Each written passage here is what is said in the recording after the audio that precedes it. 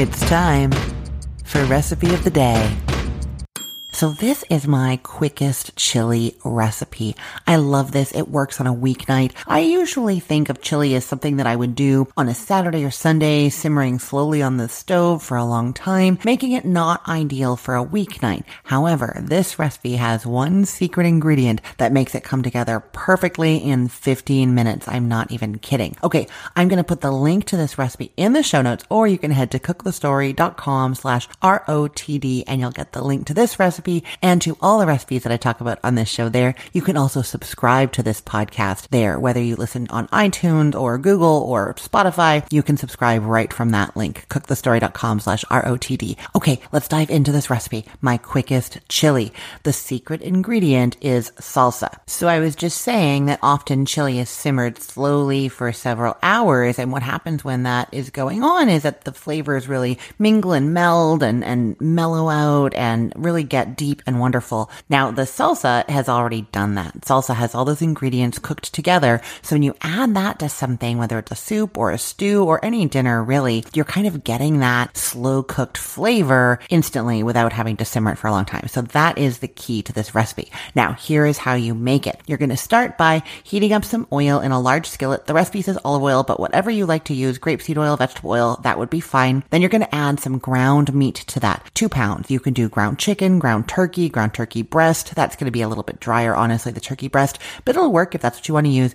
Ground beef, you could do combination, chicken and pork, beef and chicken, whatever you want to do. 2 pounds. And you're going to add some garlic powder and some chili powder and salt to that meat. And you're going to cook it in that skillet until it's nice and cooked through, stirring quite often for 5 to 7 minutes. While that meat is cooking, you're going to get the rest of the chili ready so that everything else is nice and hot and ready. And then you just add that meat to it and you are done. So you'll get out your soup pot. I use one that's kind of the size of a standard Dutch oven. It's 5.5 quarts, 5.6 quarts actually, but that's about the size that you want, like a nice sized soup pot.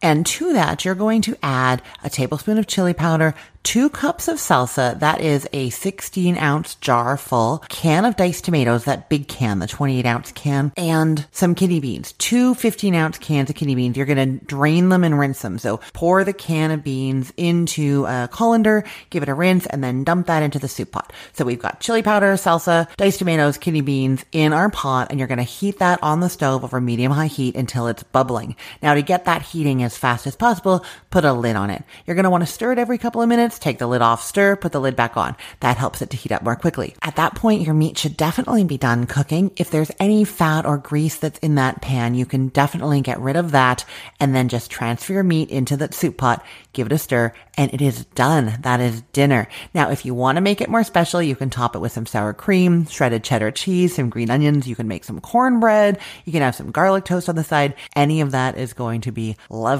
Okay, I will put the link to this recipe in the show notes, or you can head to cookthestory.com/ROTD and get it there. I want to say a big thank you for listening, and I'd love to ask if you could tell your friends and family who love cooking about Recipe of the Day. We are always looking for new listeners so we can share these recipes and grow our audience and just have the ability to bring you even more tasty food. I'm Christine Pittman from Cook the Story. Let's get cooking.